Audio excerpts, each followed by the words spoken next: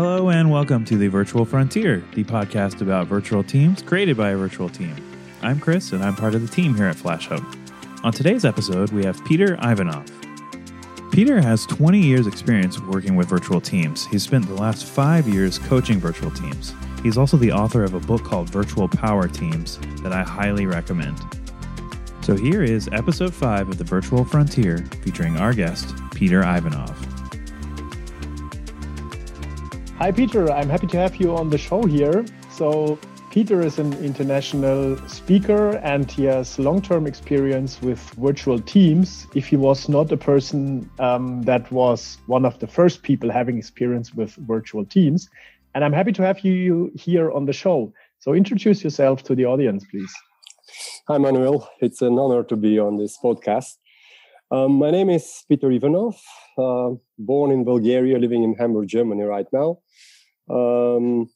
I had a chance to work, as you said, with many virtual teams. So I have 20 years experience leading virtual teams and now 5 years coaching virtual teams and speaking about virtual teams.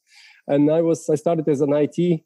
I was a data analyst doing some programming and running some reports, and then was an IT manager, then managed a big project in Hamburg, moving a data center, which was a couple of countries involved, my first virtual team to manage, including the customer and some of the project team members. Then went to Budapest. We established their technology shared services for Central Europe, so 8 countries, and I was establishing it and running the team and supporting this diverse customer base. Then came back to Hamburg, ran a couple of projects, and then I was leading the project delivery unit for Europe. So essentially, I was managing the IT portfolio and the project managers that run this portfolio for the business. And then last 3 years, I was head of IT services for Eastern Europe, Middle East, and Africa. And that was by far the biggest region, probably half of the globe, very dispersed, or in some cases, like Central Africa, very poor infrastructure. So I had 100 plus permanent people on the team and probably likewise contractors and outsourcing partners.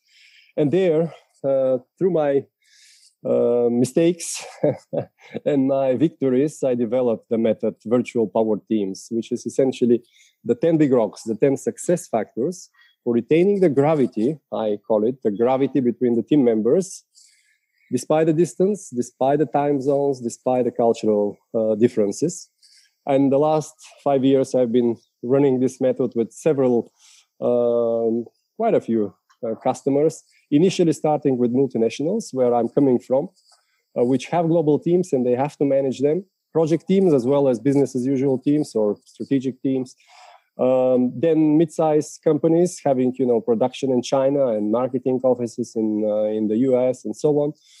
And recently startups, which after they get out of the incubator and accelerator and have a solid product and get proper venture capital, they start growing quite fast and they care for the best people and they recruit them regardless where they are. So they start organically growing very virtually. Have a client now with 30 people in 22 locations, 22 different cities in probably around 15 or 18 countries. Mm-hmm. So startups which already grow, they also have virtual teams. So that's my kind of professional experience. And the other thing about myself, I have 5 daughters, mm-hmm. which is still a local team, between 6 and 14, no twins. So we are in a very hectic face-to-face period, mm-hmm. especially the teenage ones. 3 of them are teenagers and 2 are still little one, we call them. Mm-hmm. But once they start leaving house and the eldest one goes to the US next year, we will become a virtual team and virtual family. So I'll see how can I apply and adapt my method for families. And if you count the uncles and the grandparents and so on, many families are virtual by now. And yeah, probably that's enough for introduction. Perhaps we'll touch upon some other points. Yeah, that's very impressive. So you have lots of experience working with many different people across the globe in different IT projects or even in different projects in general, not only related to IT. And you have been a successful sportsman. So maybe you can tell us about this part of your life. Yes. So I was a sportsman all my life. When I was a student, I was competing in student competitions in javelin throw and shot put, actually. because I have this, explosive strength. But I was never a top athlete. And then age 40, probably midlife crisis kicking in, I decided to prove that I still can and I'm still strong and even stronger. So I started preparing myself initially with my friends from the student years. We went to the Bulgarian national championships for seniors, actually. You have this very well-organized seniors athletics where starting from age 35, you have age group 5 years, like 35 to 40, 40 to 45, and then no end, open end. And then initially, I became a Bulgarian champion, then Balkan champion, which is, I'm not sure, probably 12 countries like Greece, Turkey, Romania, Bulgaria, and so on. And then last year was my culmination. I went to New Zealand, and then there I became a world champion in discus throw, which I started at age 40, actually. And then I got a bronze in javelin. And it was impressive competition there. They call it World Masters Games. So it's like Olympic Games for seniors. But because you multiply the number of disciplines by the number of age groups, I think we were, if I'm not mistaken, 20,000 athletes. So wow. Auckland, New Zealand was flooded with senior athletes. And there were people 100 plus. I remember in my day when I threw javelin, there was an Indian lady, 101 years old. So she was doing 100-meter sprint. And when she finished, and she was really running, not just crawling. And then there were TV cameras and big interview, and her grandchildren were there, and so on. Mm-hmm. So it is good. But for me, it was virtual life, a lot of online calls, podcasts, and YouTube videos. So I need something tangible, to grab something and throw it as far as you can. Some physical competition, right? Exactly. On one hand, something physical, so you can really feel it and you feel the tension. On the other, some competition where you have opponents, but you mainly compete. We had this conversation, and you are also athlete in the martial arts, very successful one. Mm-hmm. In the athletics, you mainly compete against the other competitions, but moreover, you compete with yourself in the preparation, in your technique, and in the competition to give your best. So it was a fantastic journey. And this year I'm taking a break. So I'm just coming from the gym now, but I'm not doing competitions. Next year, I guess I will return, but slowly, because the kids require more time. Before they leave home, I think I have to focus on them. Then I can come back to the track. Yeah, thanks for the insights to this part of your life. I absolutely appreciate that. And I really have honest respect from people that bring a passion that they follow. And as far as I can see, you had this passion and you have this passion still for sports, but also for your professional life. And that's why you founded something that you call Virtual Power Teams. In fact, I read your book and I read the amazing stories that not only have to deal with IT or digital projects, but how the power of virtual teams could be leveraged to help people. To help people in different scenarios of catastrophe, etc. So maybe you can tell me about virtual power teams and what makes them so powerful.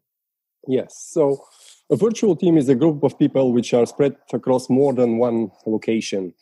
And normally I would ask in my keynotes the audience, how do you think, how many are in percentage the virtual teams? If you say more than one location, they could be in the same city, just two offices, could be in different countries or continents. You read the book and it is there. I'm not sure you remember, but what is your guess? What do you think are in percentage the virtual teams globally? How many percent of teams work virtually? You mean? Yes. So maybe work with people 30. Not in the same location. 30%. 30, you say. Uh-huh. So according to Forrester Research, and this study is 4 years old, I didn't have a more recent one, they are 81%. Wow. Globally, yeah, and 60% of them are in more than one time zone, so quite dispersed. Mm-hmm. And hence, virtual team, quite a few of them are virtual. And the virtual power team is not just a group of people that has to work together, not in the same place, but is a team which has a strong gravity. I compare the virtual team like the atom, the model of the atom, where you have the nucleus and then you have various particles flying around. And in a virtual team, we aim to retain the gravity despite the distance. The gravity between the individual team members, which are in this case the particles flying around the nucleus, towards the nucleus, which is not the manager, not the boss or project manager. This is the purpose and the goal of the team. And we put a lot of emphasis on bottom-up setting up the goal. So a virtual power team is a team which has a strong gravity, and from this reason, they deliver top performance, much stronger than the usual, often before plan, often with improved quality. And I have a number of case studies. Probably we will touch upon some of them, and even sometimes go beyond the promise. So, and I have my method, the 10 big rocks, which are the 10 success factors for retaining the gravity and unleashing the team power, and hence delivering top performance. Okay. So you say that the performance of a virtual team is based on the purpose that drives them, right? Purpose, there are many things, but purpose is essential for the gravity. Yes, that's it. Then you need, the 10 big rocks are split in 3 main groups. First is like, if you compare to the human body, first is the head, the logical part. So there we have personality in focus, many people, and we'll touch upon Flash teams. But if these are employees or key partners that have to work together over like 1 year or 2 years project, we put personality in focus. So some managers say, I don't see why should I care what are the individuals. From my perspective, a big mistake. And there is a very concise format within like 5 to 10 minutes, people go deep and intimate. Then strength matrix, people feel anonymous and not recognized. And in the strengths, we discover their natural talents and strengths very quickly in a peer coaching format. They coach each other with a preset questions. And then we put them in a strength matrix. And instead of feeling anonymous, they start feeling special, like heroes, because every one of them has developed a special kind of skill set, and the others know. And instead of working in your weakness area, you know where you're strong. You would give this to somebody who developed this strength, and you will take over in your strengths area. And then comes the... No, sorry, go ahead. Interdependent goal. I'll just briefly list them. Interdependent goals. This is how we set the goal. As you said, the purpose and the goals, strategic goals based on the purpose, which we do bottom up. Regardless how smart is the manager, if it's a longer term, he cannot be aware of the hot topics in these locations, cultures, and so on. So we do it bottom up. So this is the clarity part, the head. Who is member of the team? What's the goal? Then you have, and the purpose is there. But beyond the purpose, you have the second part is like the muscles and skeletons. So here we establish a structured communication. There is a big rock about forums and agenda, what conferences, what meetings are needed, knowledge management, how do we do it despite the distance, and regular feedback, which in local teams sometimes is scarce, in virtual even more. So here we establish a structured communication, not manager-centric or problem-centric, because in purely teams, the manager calls the meeting if there is a problem and start finger-pointing and so on, but structured in a way that everyone is having a time slot and everyone can shine and contribute. And the third part, we had the head, we had the skeleton and muscles, the body, and the third part is the heart, my favorite one. So here we're talking about recognition, again, scarce in local, even more in virtual. Diversity, how do we handle a multiple culture? How do we establish a team culture consciously chosen by the team members, which is optimal for the bouquet of ethnic cultures? And then how do we establish a winning spirit despite the distance? And the 10th one, normally I keep for the end as a surprise, but it is next generation leaders. If you have a bigger team, how do you involve the new leadership talents? And because it's virtual, when you break down, the purpose into strategic goals, you need to deliver. And then I would involve hands-on the new kind of leadership potential and talent. And there is a process and structure as well. So these are the 3 parts, including the goal purpose, including the structure, communication, and the heart, the optimal culture of the team. Okay. And you consult corporations, enterprise organizations regarding virtual teams. You teach them or help them to start working with virtual teams. And as you have a long-term experience, what was the most exciting experience that you had with a virtual team, if you want to share that with us? Oh, 2 things springs to mind. I'm not sure. Let me tell you one which I did as a coach. The other one is from my practice as a manager. I was project managing one global project. But this one as a coach was funny because I had a client in New York, and he's running MOOCs. Do you know what is MOOC? Yes. Yeah. Yes, the audience probably will be aware. MOOC, massive open online course. So he's having 35,000 people subscribing for his course. He's a Harvard graduate, and he's teaching in his course modern architecture. But he's not just teaching it dry. They do it on a real case study. So after the tsunami destroyed the infrastructure in the Philippines, the government decided to build the new schools destroyed by the tsunami very robust. So they will be so robust that in the normal times they will be schools, but in the case of natural disaster, they could, host the people and provide a secure shelter. And then with all his knowledge, he was giving them advice by video, and then they were giving some assignments to work on a project and design such a robust school. But his problem was it was 6 weeks course. After the week 5, the people started to drop out very, very heavily. So out of 35,000 subscribing, there were between 3,000 and 5,000 remaining. Wow. And he was getting his money only in the end. When people successfully complete the project, they got a certificate from his team of professors. They got the sign-off and they got a certificate and pay the money. So people were staying for 5 weeks and living happily for free. And he tried to get the money up front, but just only 3,000 people subscribed. So then he engaged with me, and we were discussing with his team of professors what to do. And we just did the following. We asked the people to get together in a group of 5. Not that we did it, said get together, self-organizing manner. And in this group of 5, they presented themselves with a lifeline. This is how I normally go, the personality in focus. People present themselves with a lifeline, which you have the time from the date of birth, and you have the intensity of life events. So you have the moments where you're most proud of, like the highlights on the curve. You have the lowlights, the moments where you struggled most, but nevertheless managed to overcome. And with this insight, which takes like 5 to 10 minutes, but is very rich experience. If you do it online, you hear the voice of the people that presents, and even if there is video, you see him, emotionally going through his lifeline. They went through this exercise and then went through the strength matrix. And instead of everyone doing his project on his own, as it was before, this group of 5 had to deliver only one project. So they split the roles based on their strengths, knowing each other. And after the critical week 5 came, they were just not able to let their, people, their teammates down. And there was some dropout rate, but it was significantly lower.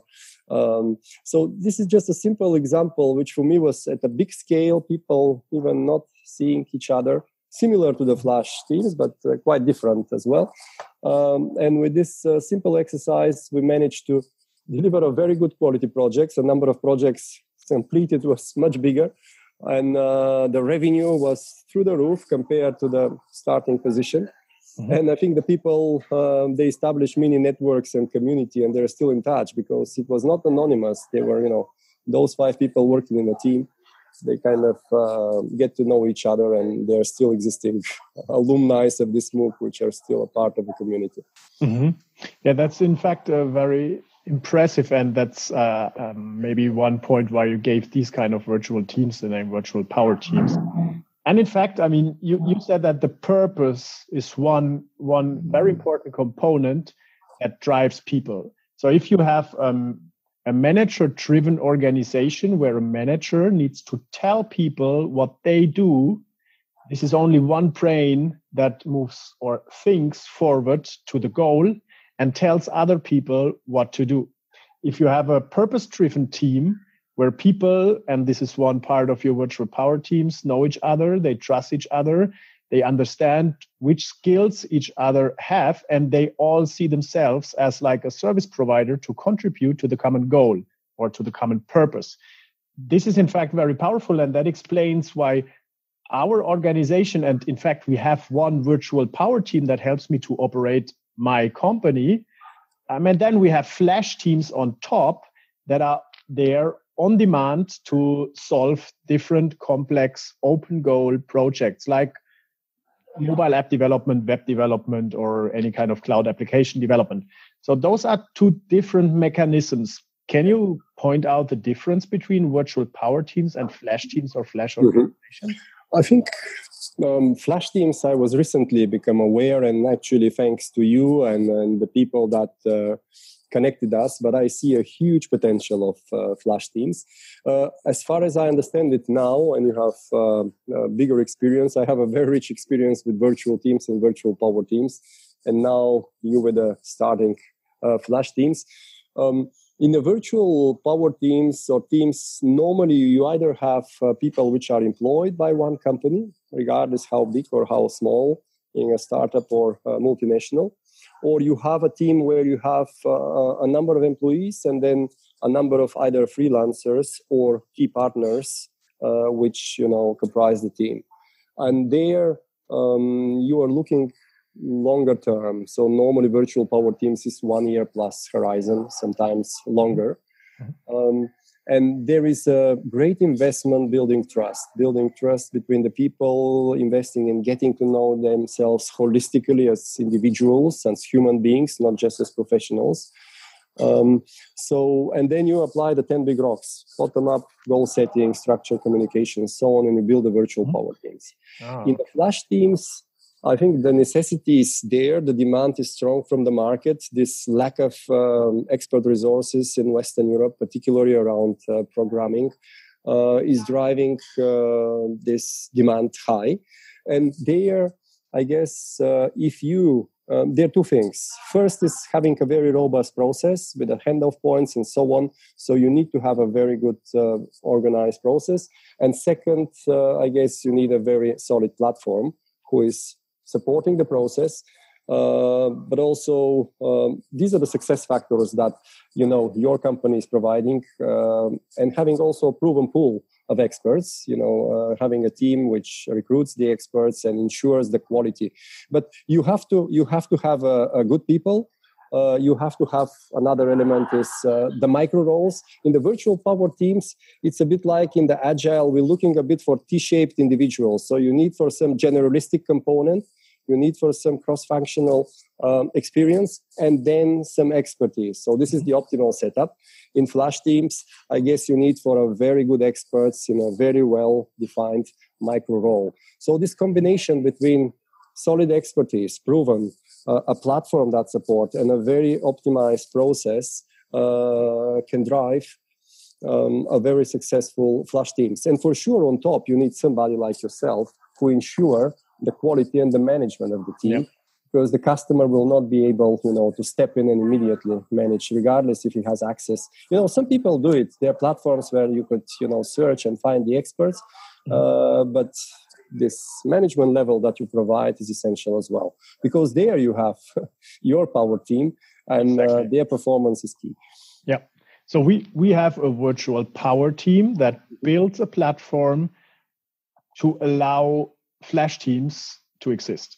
So that is, So we have both components. The one is for the stable things that have a long period of time where they work together. This is the virtual power team. And then we have the Flash Teams that come together for like 6 months, maybe only 3 months, and they just do one project. But they are supported by the virtual power team. So it's a virtual team that supports a virtual team. That's very interesting. It just became obvious to me, but very exciting. What do you think does an organization need to start working remotely or even with virtual teams? And how long does it take on average when you tell us from your experience with corporations? Yes. No, with corporations, if we're talking virtual power teams, normally if you give the right start, the right kickoff, it takes, my usual format is 2 days workshop. And sometimes if it's a very senior team, vice presidents or CIO with his direct reports, their time is very precious. We do the very essentials within 1 day or even half day. So it's really going through the 10 big rocks and tuning it for the reality, for the industry, for the locations involved, for the countries, for the specific. And it's not me that kind of tunes it. I provide the process and facilitation, and they come up with all the expert knowledge to get there and to have the roadmaps, which are one of the key outcomes. When we define the purpose, we define the roadmaps. They come with a team charter, which defines the structure communication, the forums, the urgent communication channel, and so on. So normally it takes like 2 days to set them on the right foundation. And then for sure, you start executing the structured communication. So you need to follow up in a proper way. You need to deliver on what you promise in terms of regular feedback, in terms of recognition, in terms of people take ownership on the roadmaps of particular milestones and so on. But it's not a big deal. But it's quite substantial cultural change, particularly if you come from a manager who is like micromanaging, or he's been managing local teams, would like to control everything. Those things are not possible. This is what in my book, I took one example from my practice, and in some cases it was me like 15 years ago, trying to micromanage, trying to be the smartest person in the room. Doesn't work. So you have to operate in a different way in order to be successful. So 2 days to set the foundation, and then normally we would have like once a quarter, half a day online, just to make sure we deliver all the roadmaps. And I may have some executive coaching session with the manager if he has some cultural problems or he struggles. But it is to some extent natural if you run it bottom up, if you run it in an empowering style, and if the values of the manager, the team culture that he wants to instill is compliant with this empowering virtual power teams culture. For the Flash Hub, I guess the value proposition is that you can build them very quickly and leverage on the process and on the platform. So there, it's much quicker, but key success factor is to having the virtual power team on top. That can absolutely, yeah. I mean, this could be a start for organizations to see how remote work or how a virtual team could work for them, to start immediately without having to change processes over the long term, without finding a new office somewhere else in the world where they can hire people and then build a bridge that they call a remote team or virtual power team. Yeah, but they could just start with a Flash team and see how it goes with a virtual team, and if they get the results that they hope for. Exactly. I would just like to add, now I'm dealing often with, digitalization drives a lot of organizational change and innovation. And I have come across, met on conferences, some chief digital officers, and they have to deliver innovation. So they drive innovation from different, they have either internal innovation labs where they would kind of fund their startups, or they work with some partners and a couple of companies. So there, very often they need to scale fast, either like lean startup model, or they have a project and they need to deliver for some prototype. So I think this will drive big corporate clients to look more for Flash teams, particularly to deliver on their innovation portfolio. And if you have a solid method to deliver fast and efficient and robust, I think this will have a lot of, it will deliver a lot of value, and it will mature and will be established as a model for them. I've read the statistics, by the way, that I think 2020 or 22, not sure, 47% of the people will be flexible workforce, like freelancer and so on, not employed. And I think, I'm not sure how they did the research and what's underlying assumptions, but I guess some part of it will be like Flash teams delivering on some of the projects.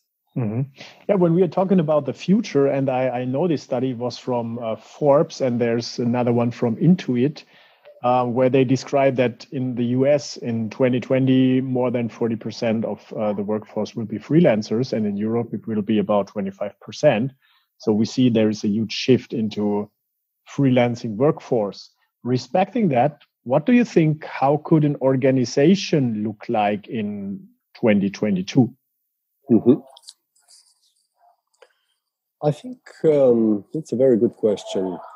I think to drive operations, to drive run, because you have the innovation portfolio, you have the marketing and product development, and then you have project delivery, delivering on this innovation portfolio and product development, and then you have run, which includes, sales, and you may have production there, you may have just maintenance and so on. I think for the run organizations, there will be, we have, in the past, we have a lot of outsourcing there, particularly for shared services for like IT, HR, finance functions.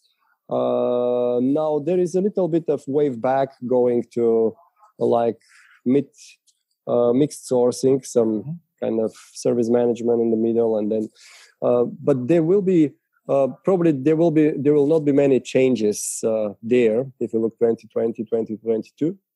But in terms of project delivery, I guess there will be a lot of flexible workforce needed, including Flash teams, because you can deliver much faster, leveraging on this follow the sun global access to resources, if you have a platform and the way to ensure quality. In terms of innovation and product development, not so sure, but I guess number one will be in the project delivery space. Number two will be probably in the product development, because you have competitive advantage. You need to keep some things in source, but you have, on the other hand, some innovation hubs and companies which developed a very, very strong skills in this space. But that will be number two in terms of going more flexible. And probably the least change will be now, which is the run operations functions. But even there, you have a lot of outsourcing. And even there, that's my usual customer base where they struggle right now. They have a huge contract, 100, 200 pages. But if it comes to managing issues, they struggle. So it's much more establishing a people-to-people team between the partners instead of going into dispute and having lawyers and so on. So there won't be more virtual teams, but even the existing ones need some support. And in the project delivery, considering now the more dynamic marketplace with lots of innovation, lots of disruptors, there will be huge demand for new products. And I guess a big part of them will be delivered, particularly the prototyping part and so on, by virtual teams and Flash teams. Yeah, from my experience, project success is all about people. I mean, it's not an organization that makes a project successful.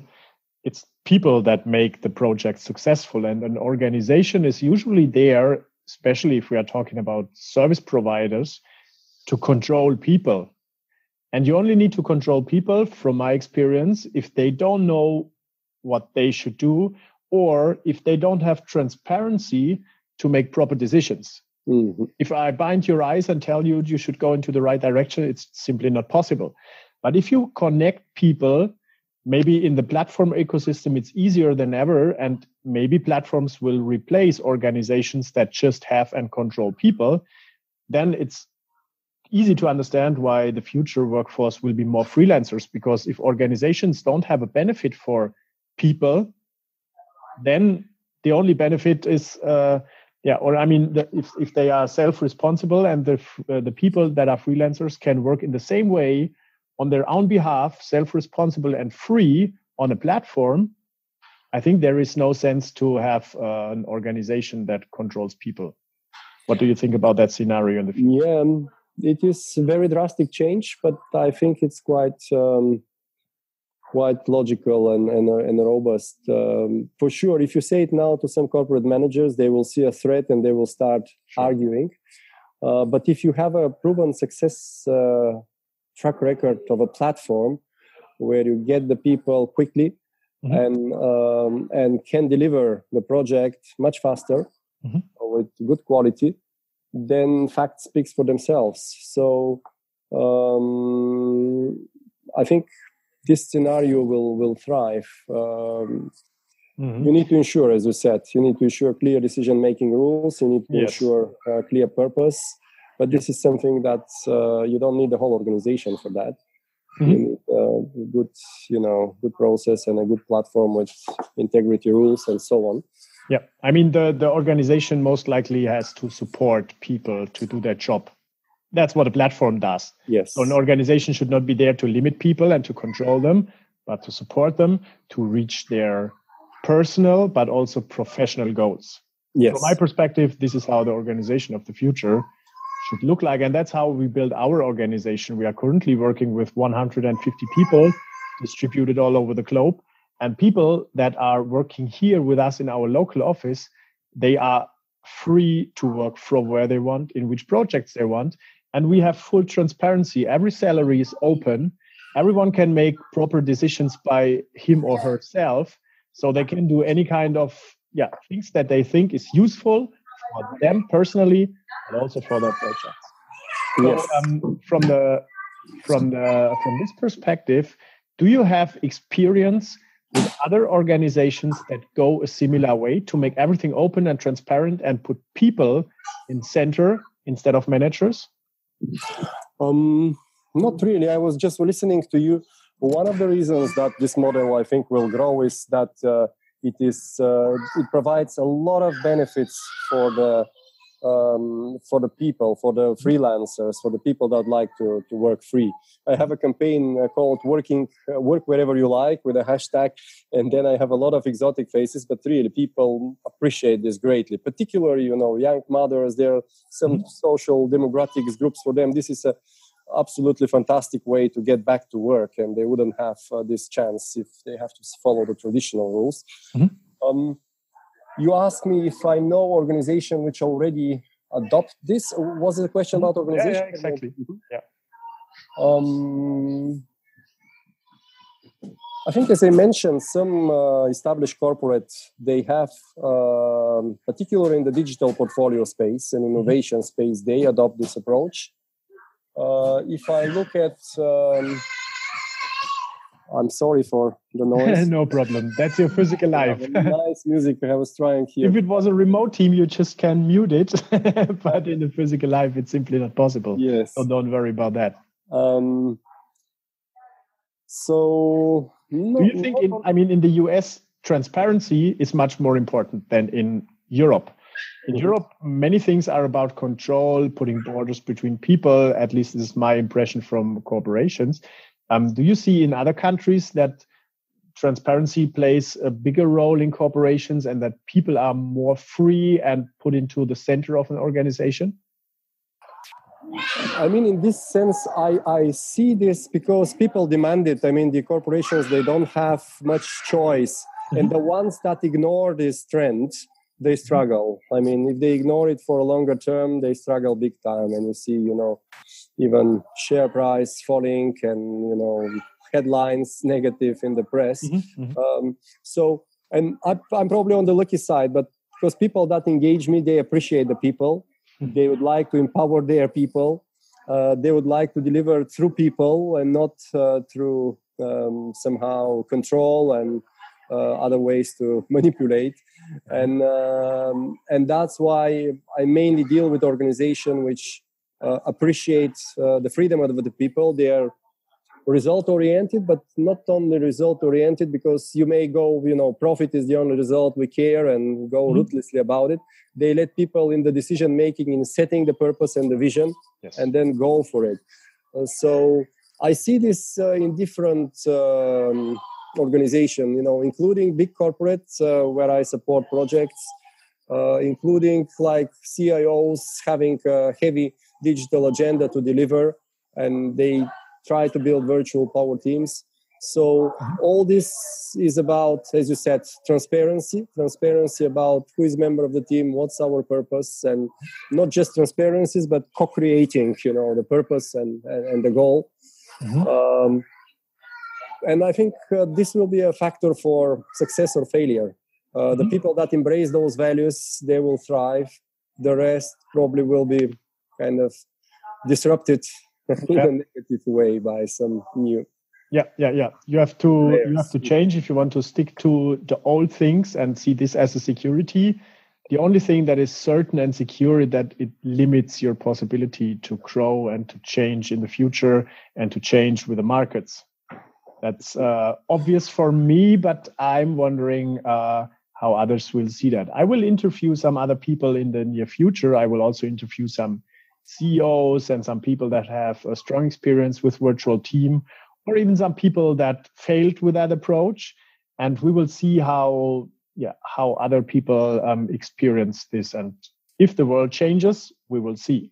So at the end of the podcast, I would be happy if you can give our audience some insights about where they can find you, how they can connect with you, and maybe where you have a next event where you do public speaking, etc.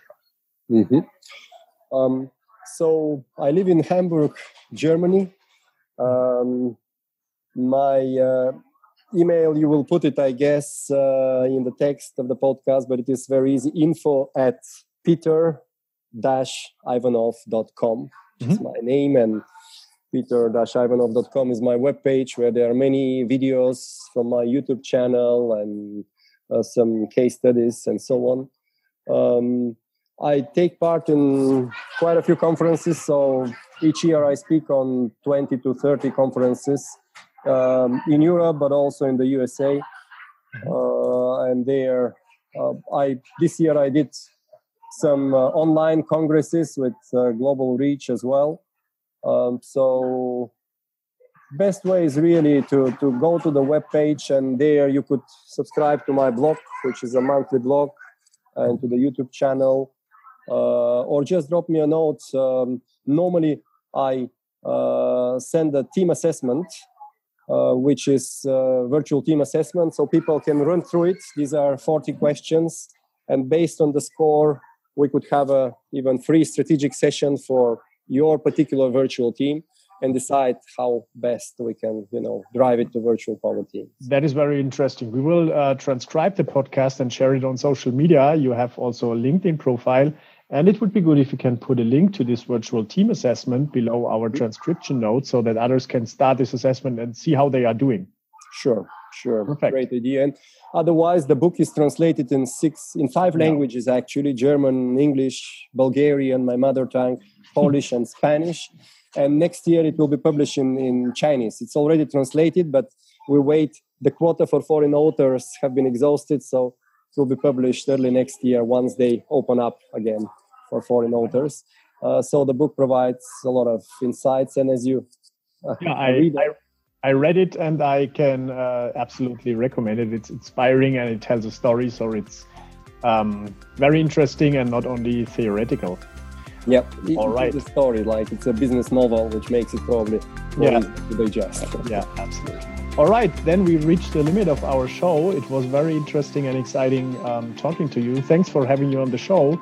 And if you want to get in contact with Peter Ivanov, then just go to the LinkedIn profile or see our transcriptions, where we will put all the links to his profile inside.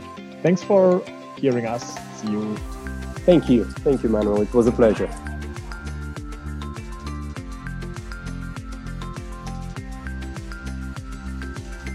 I'd like to thank our guest, Peter Ivanov, for joining us today. You can find out more about Peter and virtual power teams by checking out his book anywhere books are found, or at his website, peter-ivanov.com. You can subscribe to The Virtual Frontier or leave us a review at Apple Podcasts, Google Play, Stitcher, or anywhere else podcasts are found. If you want to learn more about virtual teams as a service, visit flashhub.io. On behalf of the team here at FlashHub, I'd like to thank you for listening. So until next episode, keep exploring new frontiers.